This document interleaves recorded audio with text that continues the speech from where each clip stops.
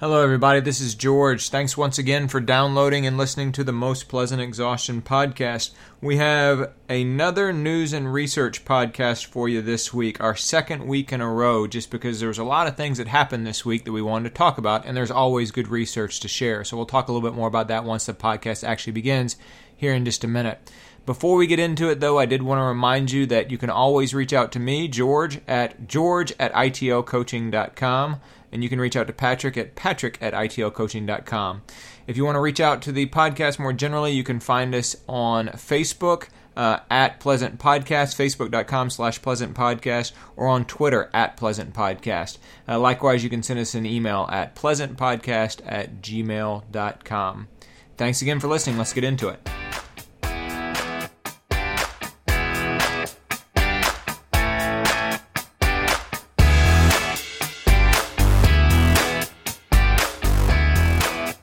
Hello, everybody, and welcome back to the Most Pleasant Exhaustion podcast, brought to you by Blue Pineapple Travel and ITL Coaching and Performance. My name is George Darden. I'm an endurance athlete and coach here in Atlanta, Georgia. And I'm Patrick Ollinger, also an endurance coach and athlete here in Atlanta. We appreciate your being with us. We decided to do something a little bit different this week. We are, for the second week in a row, going to talk about news and research here. It's not only because there's always good research to talk about, but because this was kind of a huge news week. Yeah. There were some pretty big pieces of news we definitely want to talk about, and then there were some other slightly smaller pieces of news, but pretty consequential pieces of news we wanted to make sure we discussed as well. And so for the second week in a row, we're talking about news and research. Next week we'll have our Kona prediction or our Kona preview week, and then the week after that we'll go back to issue week, and we'll be talking a little bit about some common mistakes that coaches and athletes tend to make when they're doing endurance training. So, Patrick, how's your week been? Week has been good. I think the most interesting part of the week has been hearing about the Boston qualifying changes. Right on, which is, I want to say the Boston qualifying standard changes are probably the thing that more than anything else pushed me into wanting to say, okay, we need to do news and research on the podcast again. Yeah. Because, if we were to talk about that for next week, I mean, that was if your social media is like mine, it was huge. It was like Boston Marathon standards and Brett Kavanaugh. It's like what everybody was talking about this week, right? Right. So happily, the Boston qualifying standards were not nearly as divisive as the Brett Kavanaugh hearing, but we won't get too much into that. Yeah, so for those of you who haven't heard, maybe you're just returning from Mars or something, they did not only announce what the cutoff was for this year, and they had to drop the standards 4 minutes and 52 seconds, but they also announced that they, being the Boston Athletic Association, that moving forward, they're going to drop the standards 5 minutes. So next year, going into training for Boston 2020 or trying to qualify for Boston 2020, everybody knows their standard to even apply is going to be 5 minutes faster than it's been the past 4 or 5 years. Right. Yeah. So yeah, I don't really like the way the Boston qualifying has worked over the course of the last several years, because as you know, you would run a qualifying time and then you would sign up with your qualifying time, but then you had to hang out and wait for a few weeks to see whether, in fact, that qualifying time was fast enough to actually get you entry into the race. Or I would even say a lot of people waited a few months. Maybe they qualified in a March, marathon. Yeah. And they knew, all right, I ran a 3:03. My qualifying time is 3:05. Maybe that will make it. Maybe it won't. I'll find out in September. Yeah. And that's way too long. You don't, in no sporting event should you, play the Super Bowl and then find out 7 months later if you won or if you made it. Yeah. No, that's an excellent point. And so and like you and I have said many, many times, if you do that 3:03 and you're like, oh, I don't know if that's actually good enough, is that good enough? You can't just hop in another marathon a week later and try and shave off another 2 or 3 minutes. I mean, that's what your qualifying time is now going to have to be. And so, the way it's worked over the course of the last several years is that you do get your qualifying time, and then you have to wait to see whether you get entry. And over the course of the last several years, you had to have actually beaten the qualifying time by a few minutes in order to actually get in. Last year, it was 3 minutes and 23 seconds. This year, it was 4 minutes and 52 seconds. And so on average. And so that means say somebody in the 18 to 34 age group, so Patrick's age group, the qualifying time was 3:05. That meant that to actually gain entry into the race, you had to run 3 flat 08. You had to run 3 hours and 8 seconds in order to actually gain entry into the race.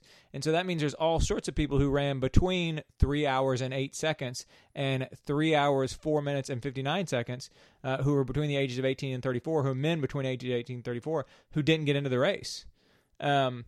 Yeah, and I agree. I've never liked that. I like the idea of you qualify, you're in. Right, because people train for those specific times, Yeah. right? They train kind of saying, hey, if I run this time, that's a Boston qualifier. That's a BQ. Mm-hmm. So you hate to kind of take it away from somebody after they've celebrated having a Boston qualifying time. And to also give some perspective, too, the times have fluctuated over the years. So I'm looking at a screen right now or a history right now. Between 1990 and 2002, the 18 to 34 age group, and we'll just use that as a proxy, Right. since that's kind of where we started off, Right. they had a qualifying time for men of 3:10. Okay, so that was what it was from 1990 to 2002. And then from 2003 to 2012, the men still had the 3:10 qualifying time, but some of the later kind of older groups, like the 60-plus groups, they had some slower times than previously because they realized we need to kind of divide up the 60 and 65 and 70. Right. And then again in 2013, the race got so popular that they dropped the 18 to 34 group down to 3:05. So this has been done before where they've updated the qualifying times. Mm-hmm. The problem was they dropped it down to the 3:05 for the 2013 race, but essentially with the bombings happening in that year, in 2013, the race got so popular and has continued to gain popularity that every year they keep saying, okay, now you have to make it by a minute or 3 minutes or 4 minutes. Right. And with this year's being 4:52, wipe off 5 minutes and call it a day. Right. You need to And let that's what they people, as they did. So I was very happy to see that they made this change because it was one that's kind of had been coming for a few years, and it's one that has been discussed on message boards like Let'sRun.com, and you've heard even some people within BAA saying we're going to reevaluate our registration process and our evaluation process.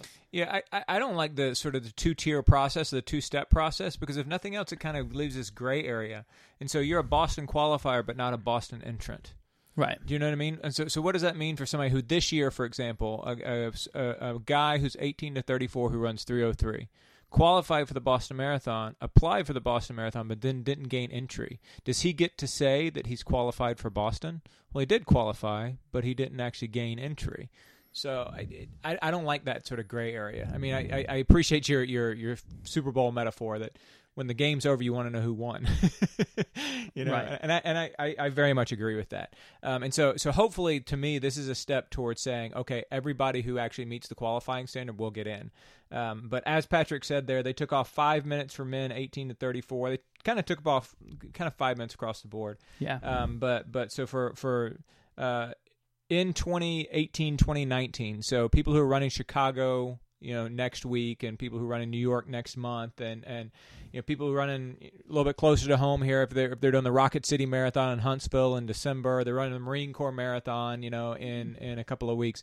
If they're running the Philadelphia Marathon next month, if they're running the California International Marathon in December, and so those are all times that will qualify them for the 2020 race. So basically anything between now and September of 2019 will qualify you for the April 2020 race.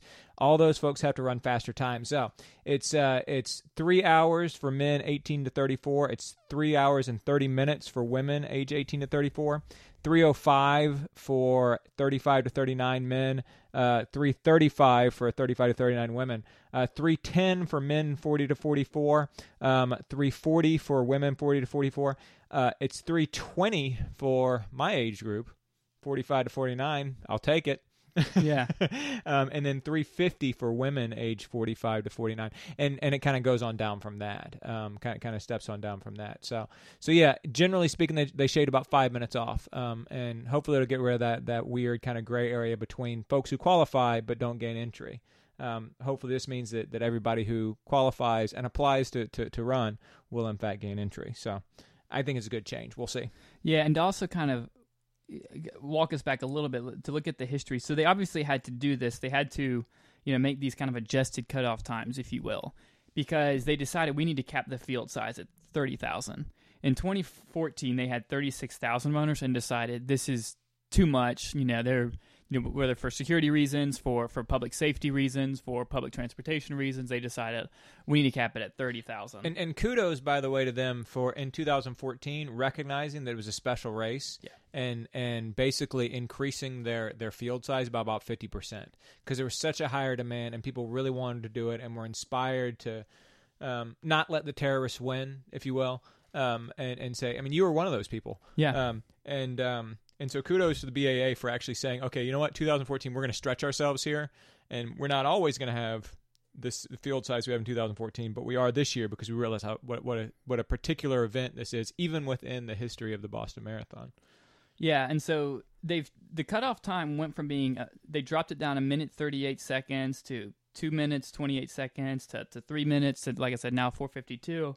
And to give you an idea, they've had roughly 2,000 to 5,000 qualifiers not be accepted, depending on the year. 2,000 to 5,000. Yeah, that's a lot of people. Yeah, that thought they ran a Boston Marathon or qualifying time and then didn't get to run. So kudos to them for kind of making this step. And I was really happy to see it because it's been one that's, I shouldn't say it's been a long time coming, but it's kind of been stewing for a couple years, and I'm glad to see them make the right call and take the step forward sooner rather than later. Right on.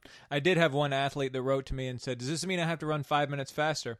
I said, no, it means you have to run what you were going to run. Yes. But it does mean the qualifying standards have now changed. So yeah. Good stuff. Speaking of marathons, the Chicago Marathon is coming up just next weekend, as a matter of fact. Found out this week that Amy Cragg, who won the Olympic Trials Marathon in 2016 in Los Angeles, and was, of course, competed in the Olympic Games in 2016 in Rio. She ran 2:21 earlier this year in Tokyo. So a brilliant marathon for her in Tokyo, and folks were excited to see what she was going to do. This week she announced that she's pulling out of Chicago, that she's not going to be able to run the Chicago Marathon. And so sorry to see that. I heard through the grapevine that she injured her hamstring because she paced a 5K race. She paced like the first 3K of a 5K race. And then in the wake of that, which was, a pretty difficult effort, obviously, and an effort that was outside of her norm, if you will. I mean, she's a marathoner and she's pacing for a 3K of a 5K. And after that, she actually tripped. She just sort of was walking along and stumbled a little bit and strained her hamstring, and it just never really got over it. And kind of trained and thought she was going to be okay, and just kind of got to this place where her hamstring is bothered. And she just doesn't feel as if she's going to be able to pull it off at Chicago. So I was sorry to hear that. I was looking forward to see her run. Yeah, you always hate to see an elite athlete have to pull out of a race, especially this quick. Yeah. Or excuse me, this close to the race. Yeah, and so between her and then also Jordan Hasay from the Nike Oregon Project, who ran so fast or has run really, really quickly over the course of the past couple of years, she announced about 2 weeks ago that she's not going to be in Chicago either. So two of the top American women at the Chicago Marathon are not going to be competing there, which is too bad. I mean, it's still going to be a pretty brilliant race on the women's side here. And there's 3 women in the field who have run under 2:20.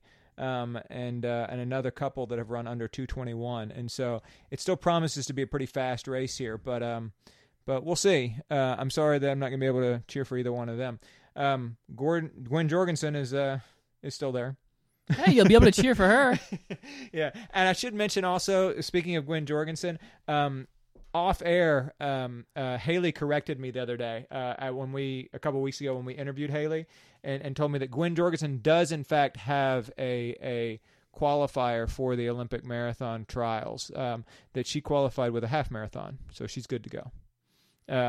But yeah, hopefully, I mean, her current marathon personal best is 2:41, so I'm hoping, I'm thinking that she'll run certainly faster than that in Chicago. I'd like to see her have a good race. I really would. Yeah. I don't think she's going to win, but I'd like to see her have a good race. So we'll see. Who do you think is going to win the women's race? The women's race? I'm going to go with Dibaba. Are you? Yep. Different Dibaba. Berhane Dibaba, not Turnesh Dibaba. Correct. Not the baby-faced killer who ran in Berlin a couple weeks ago. But Berhane Dibaba, also from Ethiopia, who has run under 2:20. Yep. Good guess. How about this? Let's each give let's give kind of a favorite, and then we'll give a bit of a wild card. All right. Well, my favorite is my wild card. I'm going to go with Laura Thweatt from the United States. I like it. She's only run 225. In the absence of the other sub 230 American women there, I'm going to go with Laura Thweatt. I'd like to see her do well. But yeah, I mean that you have a African contingent up front. Rosa Dereje from Ethiopia, Florence Kiplagat from Kenya, who. Okay, if I'm really going to say who I think is going to win, I think it's going to be Florence Kiplagat. But yeah, me too. I was like, that almost seems. And then Berhane Dababa, all of whom have run under 220. I think it'd be great actually if we saw. And Laura Thweatt, I'm going to go with her. She's only run 225, but I really would like to see her do well. I think it'd be pretty cool if we got to see in Chicago a race similar to what we saw in Berlin, where you had 3 women under the course record, and I would like to see that. But we'll see. Mm-hmm. What do you think? I would say that the 2 clear favorites in my mind are Dababa and Kiplagat. As I said, those were kind of the 2 I was going back and forth with in terms of who I think is really going to win. I mean, they both have very similar personal best. They both have kind of a strong track record of strong performances. So those are the 2 that I kind of look to see it to be in the front. Very good, very good. Now, who's your wild card? You know what? Since people give me such a hard time for hating on Gwen Jorgen, she's going to be my wild card. Now, I am going to say she's going to be my wild card in the terms of, like, she's going to be the wild card in terms of performance, not in terms of competing for the win. She's not going to win.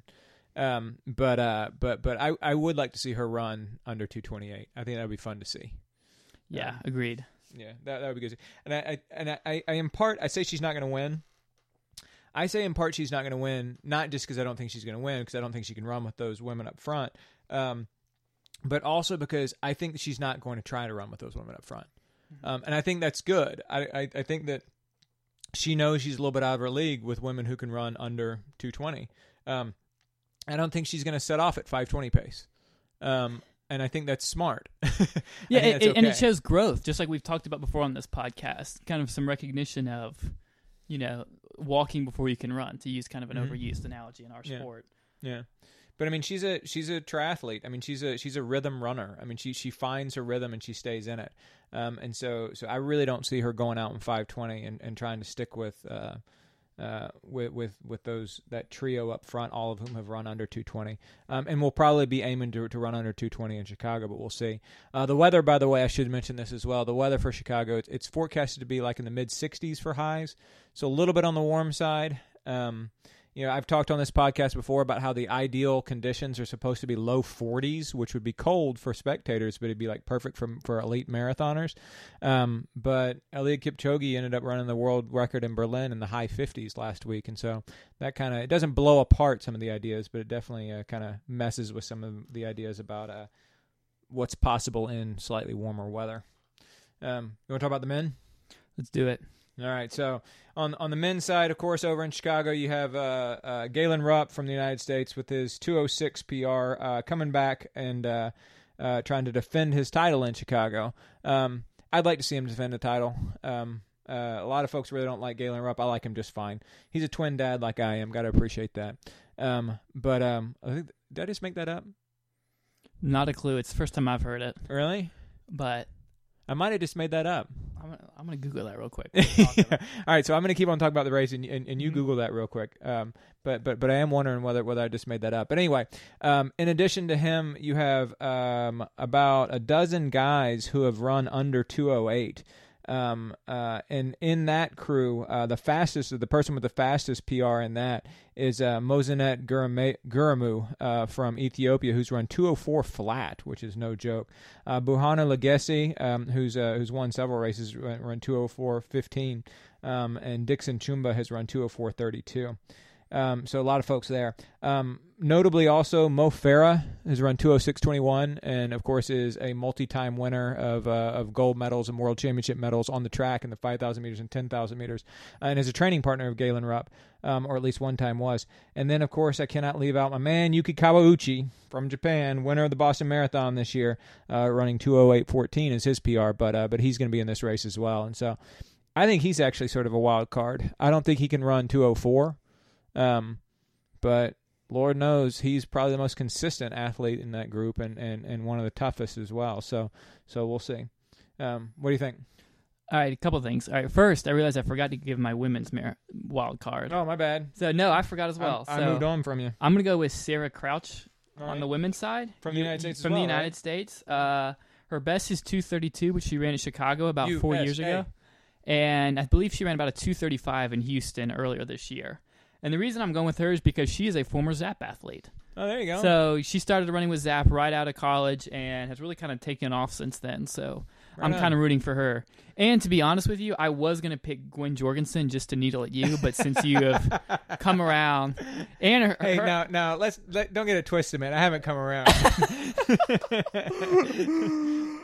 Just because I want to see her run well, it doesn't mean that I'm now a fan. Let's not get carried away here.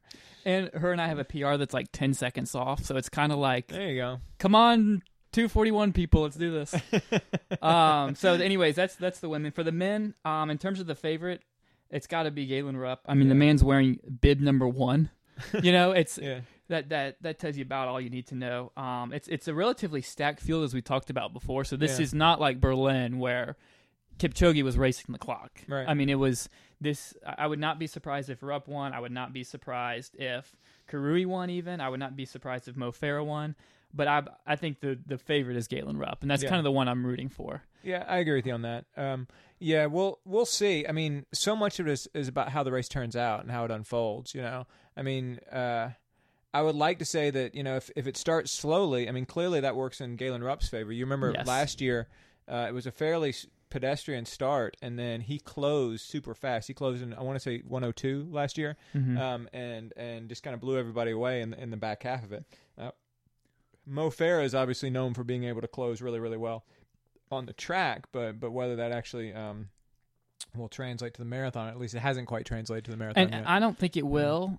Well, let me say this. Saying I don't think it will, we're talking about, I mean, we're splitting hairs. We're talking about an elite runner in the world. I just think that jump from the 5K, 10K on the track to the marathon, I think that takes years of transition, of dedicated training.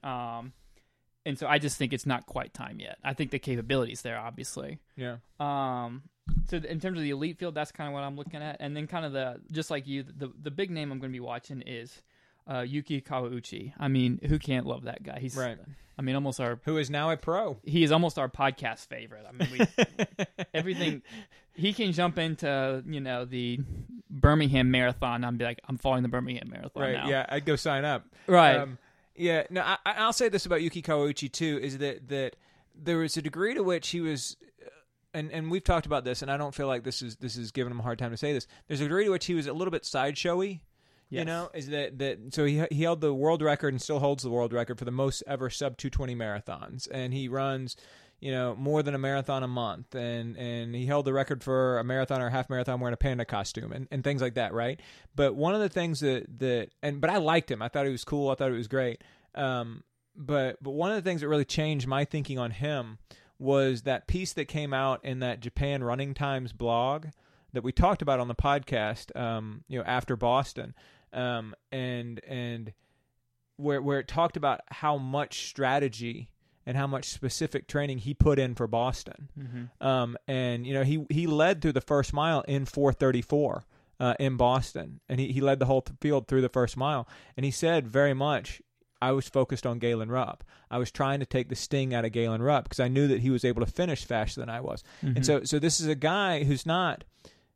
He approaches running as a professional, and he is now a professional. And so it's like that to me sort of took him out of the realm of being sort of this sideshow, this sort of joke runner who just kind of got lucky on that day, and instead made me realize that he's a serious guy who had a good plan, executed the plan, and was successful.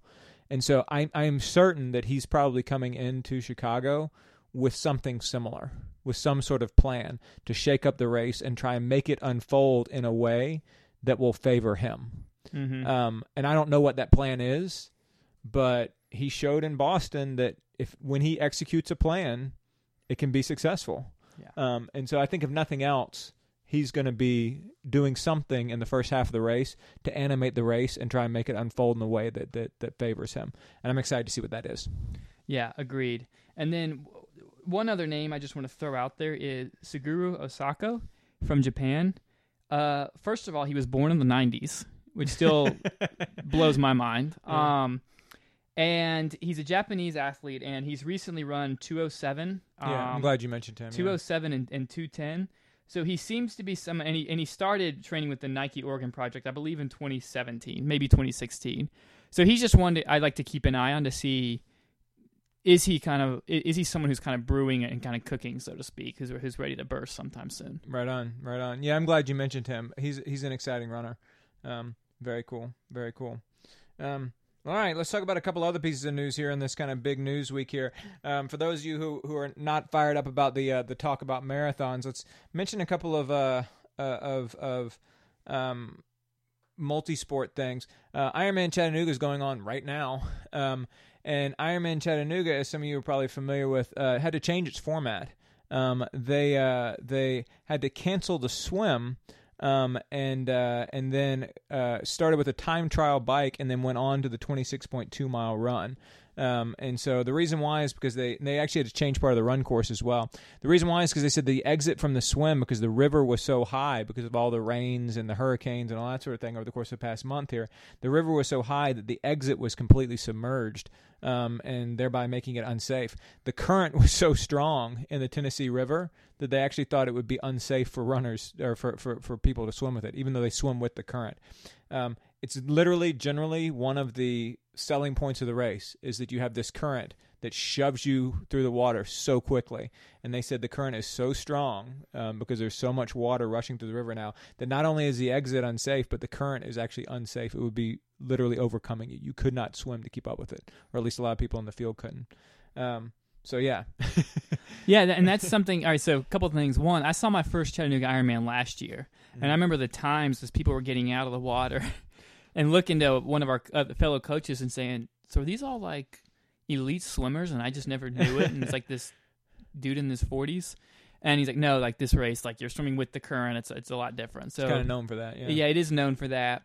But it's interesting, too, because when they pointed out, well, we're scared it's going to blow you right past the exit. Mm-hmm. I was like, yeah, that's something I didn't even think about. But because also once you get past the exit, then there's the bridge, and so then you can really get stuck. Yeah. So I'm glad they made the safe choice. It's unfortunate for people who are doing their first Ironman, and they're trying to say, hey, I did this for the first time. But I think it's still... I think you still should end the race saying, I did my first Ironman. Absolutely. Because... once again, I am a novice of novice when it comes to triathlons. But when you look at the amount of time you spend swimming versus the amount of time you spend biking and running, it really is a bike race with a marathon and a short swim to start. Yeah. It's a swim for a warm up, and then it's a hard bike, and then it's a hang on for the run. Exactly. Yeah. No, it really is, and you're totally right, and I can totally appreciate how certain people. I really wanted to have that 140.6. I really wanted to have that 2.4 miles. I totally get that. Particularly people. I mean, I coach somebody who's a swimmer, and he's like, well, there goes my strongest attribute. Right. I totally get that, and I agree with you. This doesn't take anything away from the competition for me. What's more too, and is that, and we've talked about this with marathon training and with Ironmans as well. And it's true with endurance sports in general. The race is always sort of the icing on the cake. And the race is important. I don't mean to suggest that the race is not important. The race is supremely important. But the journey to get to the race, what you have to overcome to get there, the things that you must do, I mean, that stuff is what really and truly defines endurance sports. Yeah. That's where you really have to endure. And that's where you ultimately get enriched in the process. And so everybody who's on the starting line or was on the starting line this morning was there after having done all of that training and having done all that work, believing that the swim was going to be there. And so just because the swim's canceled doesn't mean that you didn't do all that work and you weren't enriched by it. Yeah, I think that's the unfortunate part. Is it's kind of hard to explain to people who aren't in marathon running or in triathlon training or in the endurance community. Is the race is the fun part. Yeah, they hear about you running 26 miles or biking, swimming, and running 140 or whatever it is, and they think, "Oh my gosh, that sounds horrible." It's like actually that's the fun part. Yeah. The hard part is the 5 a.m. swims and runs, etc. Yeah. Day after day after day after day. Yeah. No, I totally agree with you on that. So I was sorry to see that it was canceled. That the swim was canceled, and they had to change the change it the way they did. And I'm using that language on purpose, by the way. They had to, because I do think they had to. I think that was a wise choice. But I really don't feel as if they had any other option there. And so we're tracking people and following people along with that as we're speaking today. And then at the same time, literally on the same day that they announced there were going to be changes to the Ironman Chattanooga course, the Ironman North Carolina 70.3, which is in Wilmington, was canceled, which is not the slightest. I mean, I could not be less surprised by that. I mean, Wilmington has for the past 2 weeks literally been an island. For a while there was no way to get in or get out of Wilmington. Because of hurricane water and rising river tides, and so I'm not surprised by that at all. Of course, there was damage to some of the course itself. There is possibilities that there was going to still be dangerous conditions when the time came around in a couple of weeks, and probably most importantly, frankly, is the fact that community needs to focus on other things right now. They have like stuff they're trying to repair and get lights back on and try and get people in homes. And they don't need a whole bunch of triathletes showing up to do half Ironman. Right, and they also don't have the same resources as a big city. Yeah. So it's there's an additional strain. Yeah, if you've ever been to Wilmington, I remember we were there once and they just had a small storm, just a regular beach storm, and even that felt like a hurricane to kind of exaggerate a bit, just because you are right on the water. It is kind of an island. So I was happy to see they made the right decision there. Yeah, for sure. And to their credit as well, Ironman did say for all the people in that 70.3, they said here, we'll give you free entry to a select number of races. You can transfer your entry without penalty, or you can get guaranteed entry to another set of races and stuff like that. And so they did offer options to people who were training for and were focused on Ironman North Carolina 70.3 and now simply can't do it. In the past, Ironman has made WTC, the World Triathlon Corporation, the company that owns Ironman, has had to cancel events, and they've made alternatives that I didn't think were very good alternatives.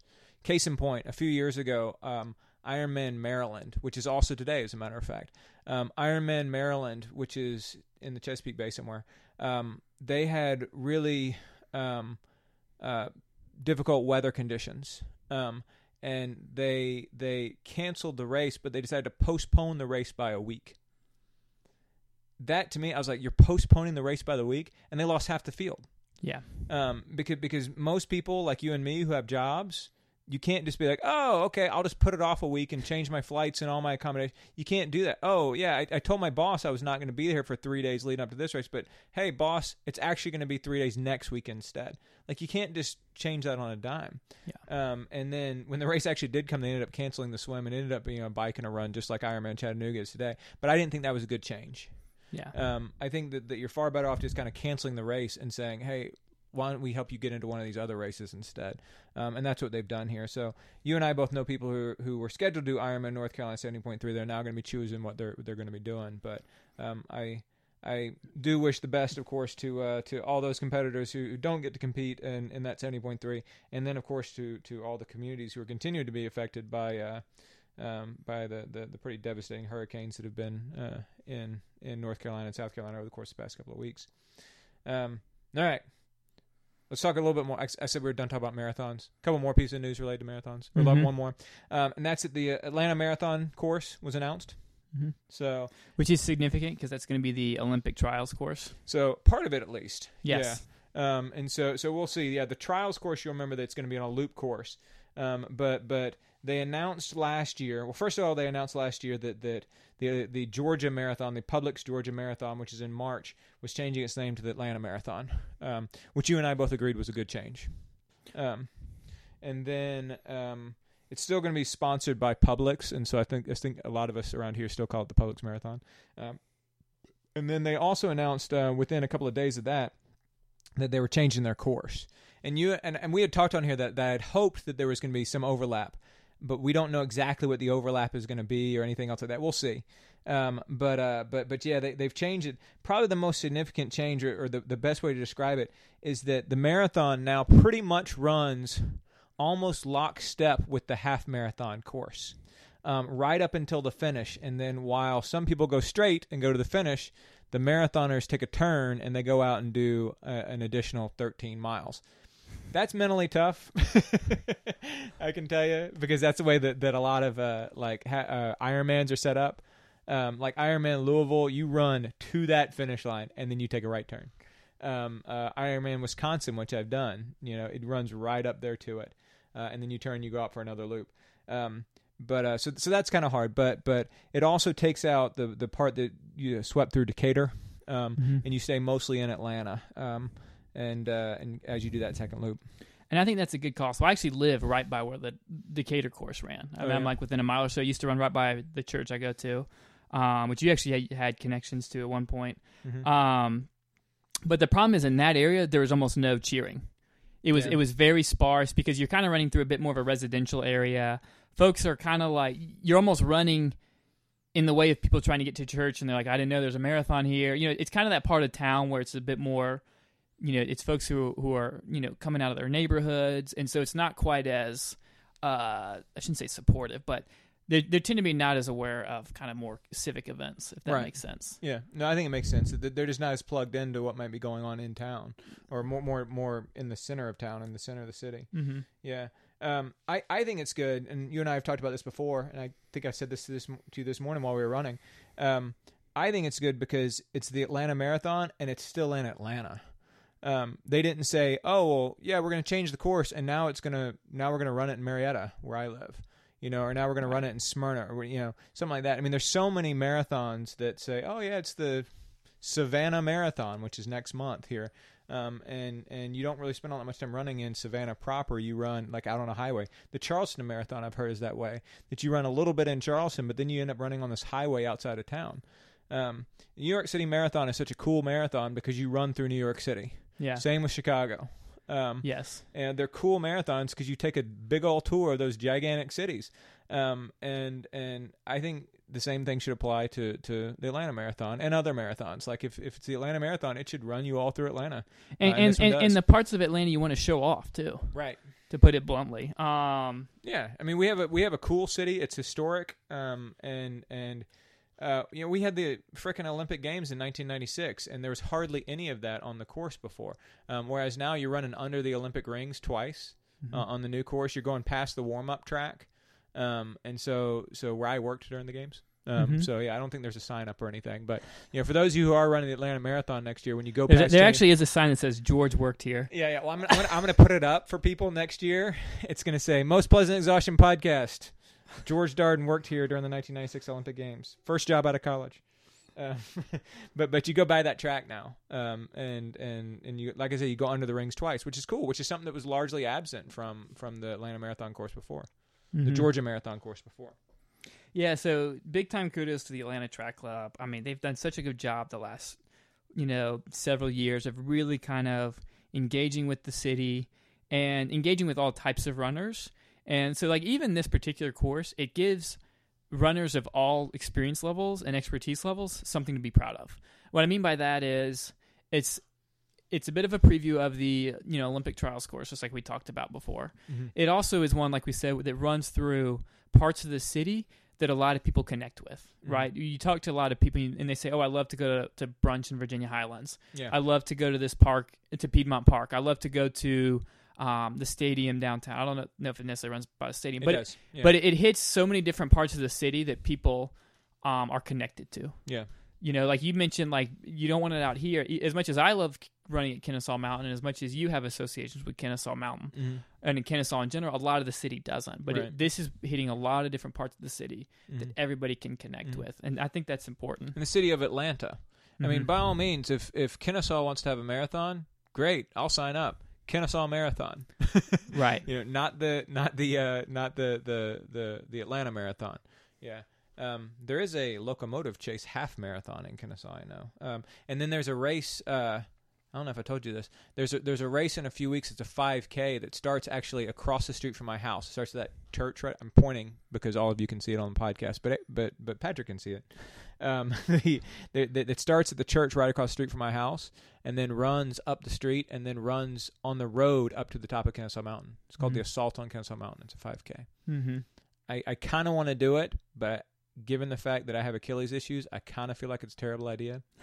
We'll see. To charge up the mountain? Yeah. To do Civil War style? a mile and a half climb up the side of a mountain. Yeah. It's on the road, so it's not quite as steep as it would be on the trail, but still, we'll see. We'll see. It's in a couple of weeks from now. All right, so speaking of 5Ks, Caitlin Toohey, who we've talked about before on this podcast, she is a junior, which... That, by the way, she's a junior at North Rockland High School in New York. Last year, as a sophomore in high school, she ran 15:37 for a 5K on the track, which shattered the 5K high school girls record for the United States. This makes me wonder what I'm doing with my life. Right? Last week, she ran the Ocean State Invitational in East Greenwich, Rhode Island, and ran 16:06. It was the fastest that a high school girl from the United States has ever run a cross-country 5K. It was entirely on grass there. She said afterwards, quote, "I think I could have broken 16 today, but I've never run the course before, so I didn't really know what to expect. I think in the future, if we come here again, I can try and break 16, unquote. It's incredible. She would have finished second in the boys' race. Yeah, the second place boy ran 16:07. She'd have outkicked him and finished second in the boys' race at a big Northeastern Invitational. So, yeah, props to Caitlin Toohey. I hope she keeps it up, man. We'll see. All right, so let's talk about a little bit of research then. Do you want to go first with the research or me? Sure, because mine's it takes a bit of time to kind of set it up, so I can start us off. That's how research goes. All right, tell us about it. All right, so my study... So Is it about sleep? No, it's not. And it's because I haven't been sleeping this week, so I didn't have quite the energy to find a sleep one. Okay, there you go. A sleep study, so to speak. So my study starts to address why some people, or the previous findings about why some people respond better to fitness plans than others. Oh, okay, that's cool. Okay, so there was a study. So I need to provide a little bit of background, and then I can jump into what this study actually found, and then why it's important to us as runners and coaches. So there was a study done in the 1980s that found some people made massive fitness gains, while others barely improved when both groups adopted the same 20-week exercise program. Okay, so they got kind of a cross-section of the population, so to speak. They had them all go through this 20-week fitness program or exercise program. They made them run, like, exercise at a given or prescribed heart rate, and then they found at the end some people received massive improvements, some people received, moderate improvements, and roughly 20% of the subjects didn't really get much fitter at all. And that's a pretty depressing finding when you think about it. Yeah. Because it's like, man, are some people really almost trapped in their own body or their own genetics where they can't even improve themselves with training? Right. And that also just, not only does it seem unfair, but it's it's not a very motivating finding. Right. Because it's an easy excuse to fall back on if maybe you've hit a wall and you plateau for a few months, which happens to every runner, as you kind of train and improve. Yeah, and it's also contrary to one of the things that I always say that I love the most about endurance sports, and one of the things that was alluring to me from the very start is that there seemed to be a direct line of correlation between the amount that you work and the amount that you improve. Whatever your rate of improvement was, whatever your upper ceiling was, if you worked harder, you would get faster and better. Right. And this seems to, at least that finding seems to contradict it. That finding from the 80s, yes. Right. And that's also just, it doesn't seem to make too much cognitive or kind of common, it doesn't fall in line with the common sense test. Yeah. Because you would think, humans are really designed to adapt. I mean, whether it's muscle memory, our actual like cognitive memory, we are designed to, improve vastly based on, what we exercise, so to speak, or what we train. Right. And running specifically is something, we're the best running animals in the world from a long distance perspective. So it doesn't make sense from an evolutionary perspective that some people can't hack it, for lack of a better word, or can't seem to improve their lot. Mm-hmm. Now, that study from the 80s has been cited as evidence that there is a genetic basis of how we respond to exercise. But, like I said, there are some kind of lingering questions. Are some people incapable of getting fitter despite exercise? That kind of seems to be the obvious takeaway. Was there something wrong or misleading or unintentionally overlooked in the methodology of that study? Hopefully. There's a lot there. Well, a recent study from researchers at Queen's University's Muscle Physiology Lab, say that one 5 times fast, challenges the assumption that everyone is working equally hard even when they have the same heart rate. Okay. Okay, and by heart rate, I should say like 65% of your max, right? So it's more the same percentage of their max rate. So what they did... So it wasn't that everybody was working out at 140 beats per minute. It was that everybody was working out at a prescribed percentage, which is good. Correct. Okay, good. So, because that would have been a methodological problem. Right, and a rather obvious one for runners and coaches. Right. So these researchers said, we still think even if you standardize that percentage of max heart rate, some people are still working harder than others. So they took a bit of a different approach. And what these researchers did is they prescribed the same heart rate or the same heart rate percentage, just like the previous study. But then what they did is they measured the levels of lactate in the runner's blood as a marker of the stress on their muscles. Right. So if everybody's running at 65% intensity, they then said, okay, who's actually producing the most lactic acid? Mm-hmm. Then we can determine who's really working the hardest, who's really putting in the effort. So they did that so they could first understand if running at a given heart rate percentage was equally hard for each runner. Spoiler alert, it's not. Mm-hmm. And then they did that so that they could determine if the blood lactate levels were more predictive of fitness outcomes. And sure enough, the blood lactate measurements after the first workouts were much more predictive for who would gain the most or least fitness at the end of the training cycle. Okay, so let me back up. Okay. So the original study said, all right, everybody run at 65% of heart rate for this amount of time, and we'll kind of base our whole 20-week training schedule based on that. Right. And then they found some people improved a lot, some people improved moderately, some people didn't improve at all. These people said, we're still going to do that, but then we're going to measure how much lactate is kind of flowing through your blood at the end of the workout, right. And then we can really determine who's really pushing themselves and who's not. Once again, even though they're all going 65%. Correct. And they actually found a great deal of variance in terms of how much lactate their body was producing, and then that was much more highly correlated with who actually saw fitness gains. So that was a bit of a mouthful of a summary. But for me, I found the findings to be rather reassuring for those of us who are puzzled by the idea that exercise might not work for some people. Because it could simply be that everybody needs to push themselves kind of in a different kind of manner. So like we can't simply say everybody run at this max heart rate or this percentage of your max heart rate, and then, X plus Y equals Z, you'll see these improvements, etc. There is some variability there. Mm-hmm. And that was probably the cause of the difference in fitness gains, was that some people at that 65% heart rate, they still were not stressing their muscles enough. So I have some more takeaways, but I would love to hear your takeaways or kind of your initial reaction to this study. So to me, the biggest potential impact of this study is that it destroys technology.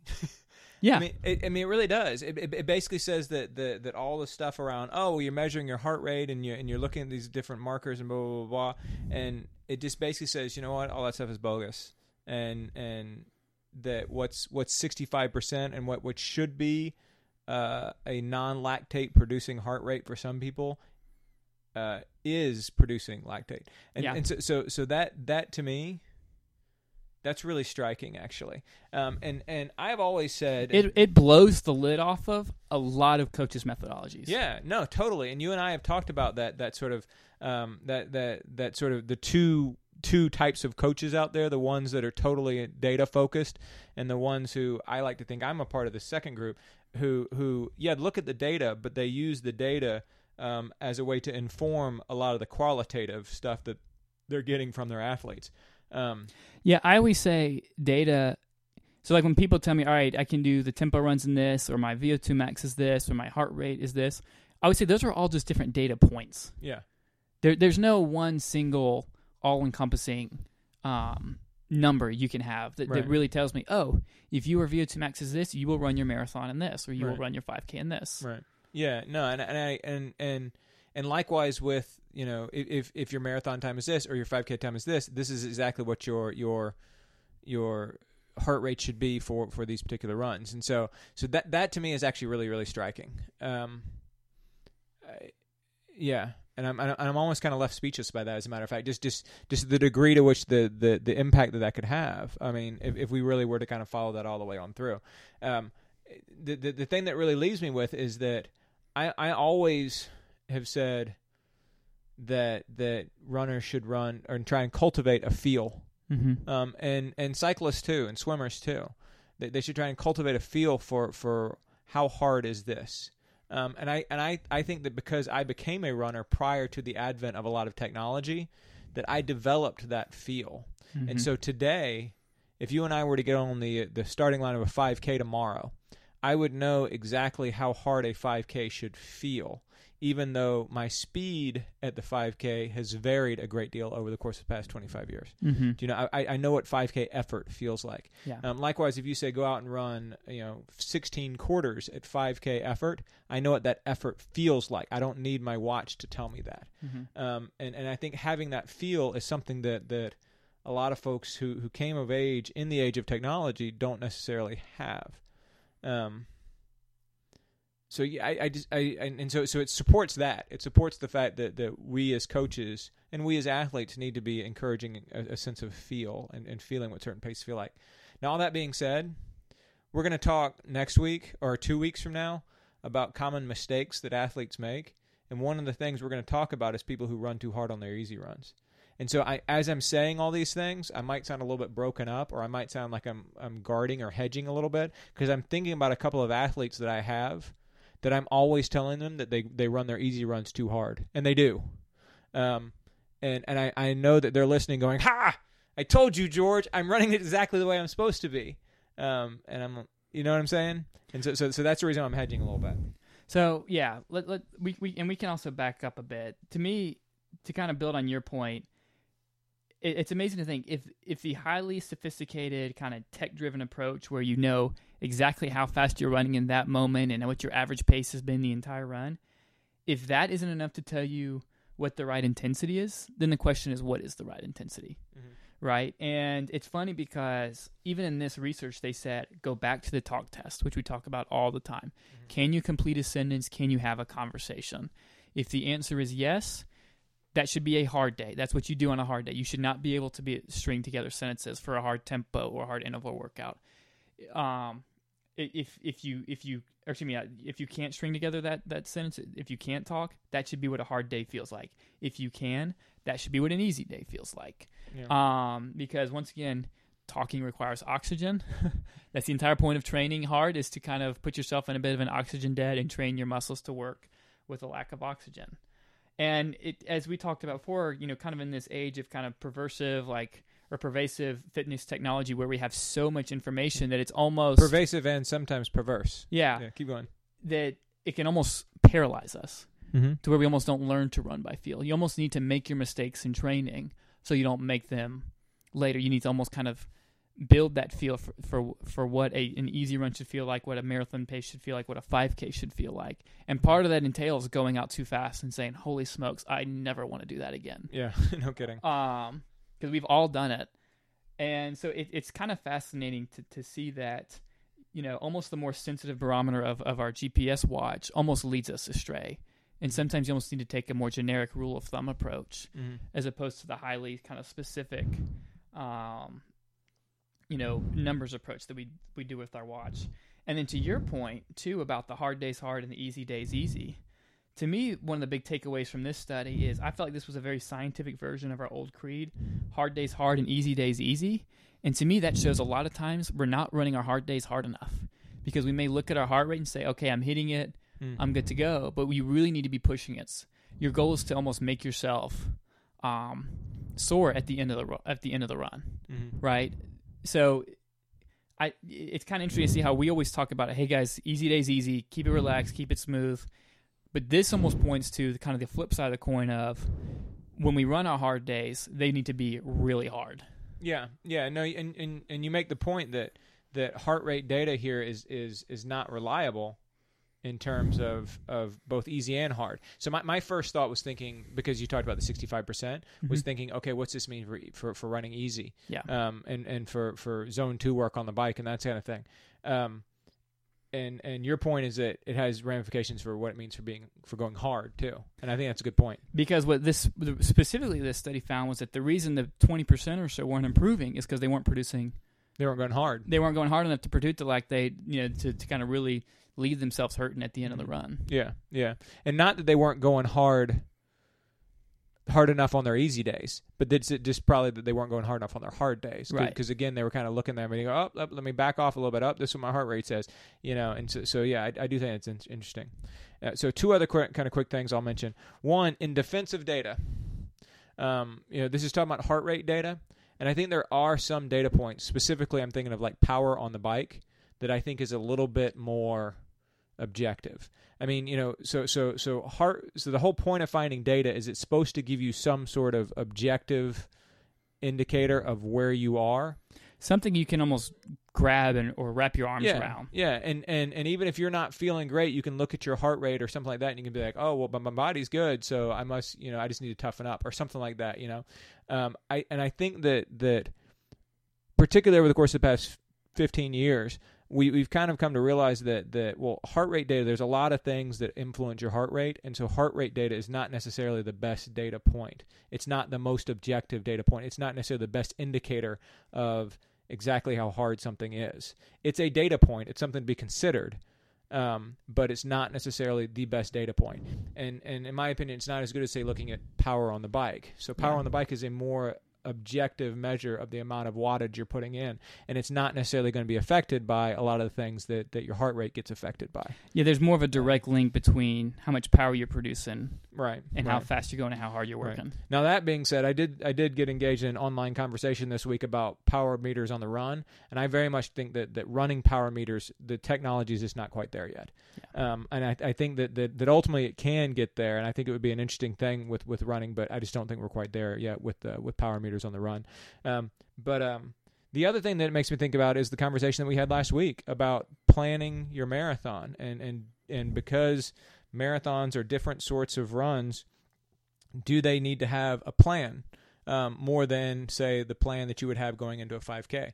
And you kind of made that point, and I've been mulling it over the course of the past week, and this kind of makes me think about it a little bit more too, like in terms of, okay, so here we are saying you need to cultivate a feel, what it feels like. But the point that you made last week was that going solely by feel in the opening stages of a marathon can be misleading and ultimately a recipe for disaster. So kind of where does that leave us? Yeah, I always use the watch as my kind of North Star for the first 8 miles or so. Mm-hmm. Maybe the first 8 miles or so. First hour or so. Yeah, because really you have so much emotion that's kind of messing with how you feel, that on that particular day you need to use the watch kind of. And really, I don't use the watch as a floor. I use it as a ceiling. Like, don't go faster than this. Okay. If you feel like going a little slower, that's okay, because if you're in shape, you'll speed up later in the race and you'll be okay. Mm-hmm. However, I do use it as a bit of a governor to say, do not under any circumstance go faster than this. Okay. And then I also kind of have a bit of a game plan in terms of, let's say you want to average, 7-minute pace per mile. Then you say, okay, that means no faster than like 6:45 on a downhill. Mm-hmm. That way you can just kind of get a gauge, or 7:15 on an uphill. Just because the main goal is to just keep yourself from going too fast. So the way that you kind of marry together having a plan and going by feel for a marathon is by saying that your plan should be a cap, not it should be a carrot. No, wait, carrot and stick analogy. A ceiling, not a floor. Yeah. That you shouldn't be forcing yourself to speed up to hit the splits. You should only be forcing yourself to slow down to hit the splits. Correct. Is that what you're saying? Mm-hmm. All right. Something for me to continue to consider. All right, very good. Well, speaking of going fast in the latter stages, that leads us into my piece of research here, and this is what we'll wrap up with today. My piece of research came from the Journal of Medicine and Science and Sports and Exercise, which I think a lot of my stuff comes from. So clearly a journal I need to subscribe to. But it's called Positive Work Contribution Shifts from Distal to Proximal Joints During a Prolonged Run.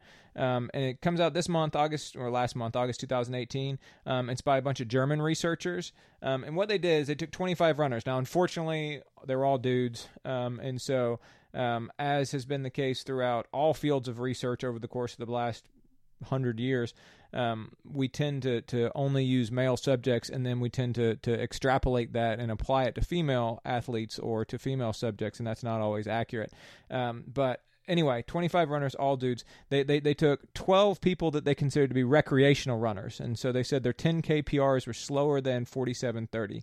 And they took 13 runners that they considered to be competitive runners, which they said was faster than 37:30. I don't like those labels, but that's how they labeled it. One way or another, they had people slower than 47:30 and people faster than 47:30 and people faster than 37:30.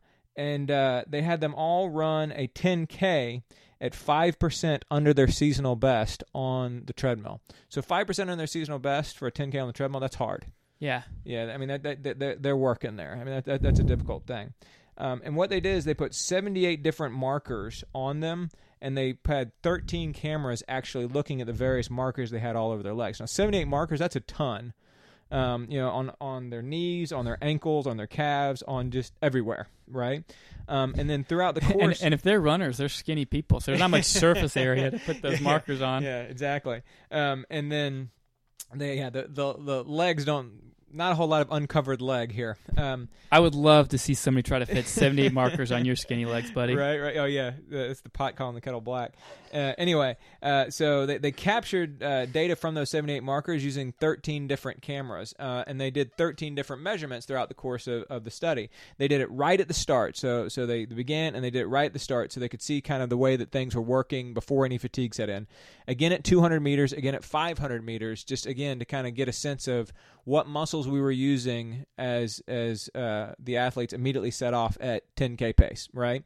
And then after that, they did every 1,000 meters, 1,000, 2,000, 3,000, 4,000, all the way up to 10,000 as they finished, right? And what they found was that throughout the course of that 10K, as runners got more tired, the work shifted from their ankles up to their hips and quads. And that's what they mean in the title when they say it shifts from distal to proximal joints. And so it shifts from your ankle joints and the muscles around your ankles, such as your calves, up to your hips, i.e. your glutes, and your quads, i.e. your knees. And so the amount of work and the amount of pressure that your different joints and different muscles are doing changes as you get tired. That's in and of itself not a big surprise. Of course, we kind of know that people change as they get more tired, but the nature of it is what matters. The fact that the work actually shifts from those ankles to the hips and quads. Now, they found, interestingly enough, that the work did not shift as dramatically in the faster runners as it did in the slower runners. That there still was a shift, but the shift was more dramatic in the people who ran slower than 47:30 than it was in the people who ran faster than 37:30. And now this is an important finding because for two reasons. Number one, because if the work is taking place in your ankles and in your lower extremities, those joints, and in particular your Achilles, tends to be able to store energy immediately better and return it more quickly than your knees and your hips do. And so you get more of a return, if you will, from your ankles than you do from your knees and your hips. And so if you're using your ankles less, that means you're getting less of a return from your energy. Yeah, and for those of you who are a bit more visual, think about how when you run, how your ankle and kind of your lower extremities really kind of snap with each stride. Right. Your hip's not snapping. And if it does snap, you got a problem. Yeah. So just to kind of further kind of illustrate what you're talking about. Yeah. Oh, yeah, thanks for that. And then in addition, your quads and your glutes, those are bigger muscle groups than your soleus and your gastrocnemius, which can be a positive thing, but the problem is that they also use more energy. And so as you're nearing the end of a race, particularly a long race, particularly like a marathon, those muscles are more tired, and you're not using, and they're less elastic. They store less and return less energy to you, and so you're becoming less efficient, and you're requiring more energy.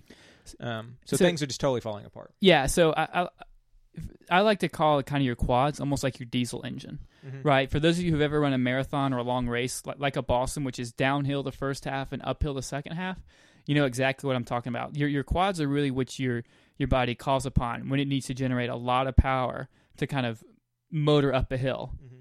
The problem is, as you just mentioned, like a diesel engine, A, it's not efficient, right? And B, once it's done, it is done. You know, once you're, and for those of you who have ever run like a Boston and had nothing left in your quads, you know exactly what I'm talking about. There's no pushing through it. I mean, just like you can slam the gas pedal down all you want. Once you're out of gas, you're out of gas. And C, you don't get any free speed from your quads or the joints around your quads and your hips. Correct. And you do get free speed just from literally the mechanical energy storing and return that comes from your Achilles. You don't get that from your knees and your quads. You don't get that free speed from the return off the road, if you will. Mm-hmm. And so yeah, for all these reasons, if you could, as a runner, use your ankles longer and keep that work from shifting up to your quads and your hips longer, you would be more efficient for a longer amount of time. And if you're more efficient, you're faster. And so in the conclusion, they wrote, the redistribution of joint work from the ankle to the more proximal joints might be a biomechanical mechanism that could partly explain the decreased running economy in a prolonged fatiguing run.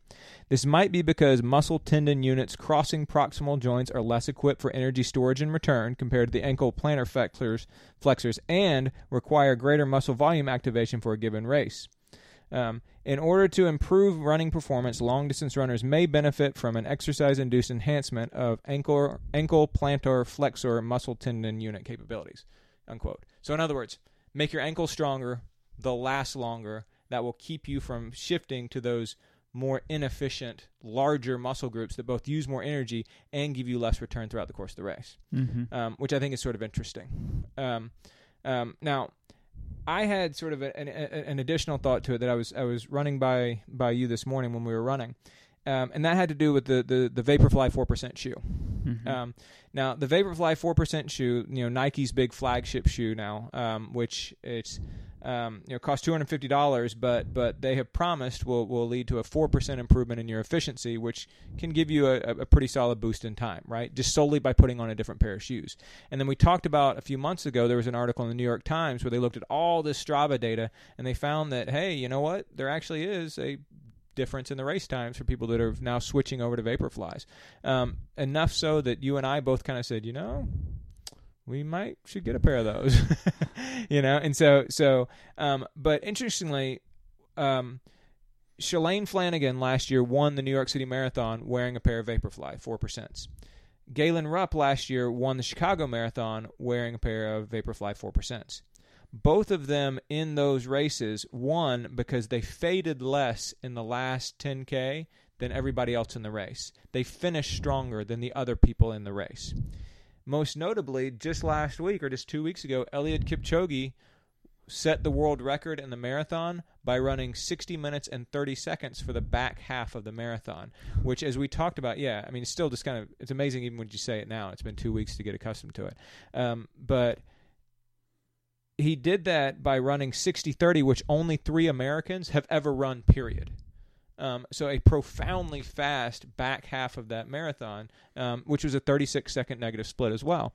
And so to me, it makes me wonder, maybe the mechanism behind the Vaporfly 4% speeding people up is not so much that it's giving you a bounce that's making you go faster down the road, but rather it's because it's saving some of your ankle joints, or it takes some of the work off of your ankles such that your ankles are able to remain in the game a little bit longer. And therefore, when you get to the latter stages of the race, not as much work has shifted from your ankles to your quads and your hips yet. Mm-hmm. That's my theory.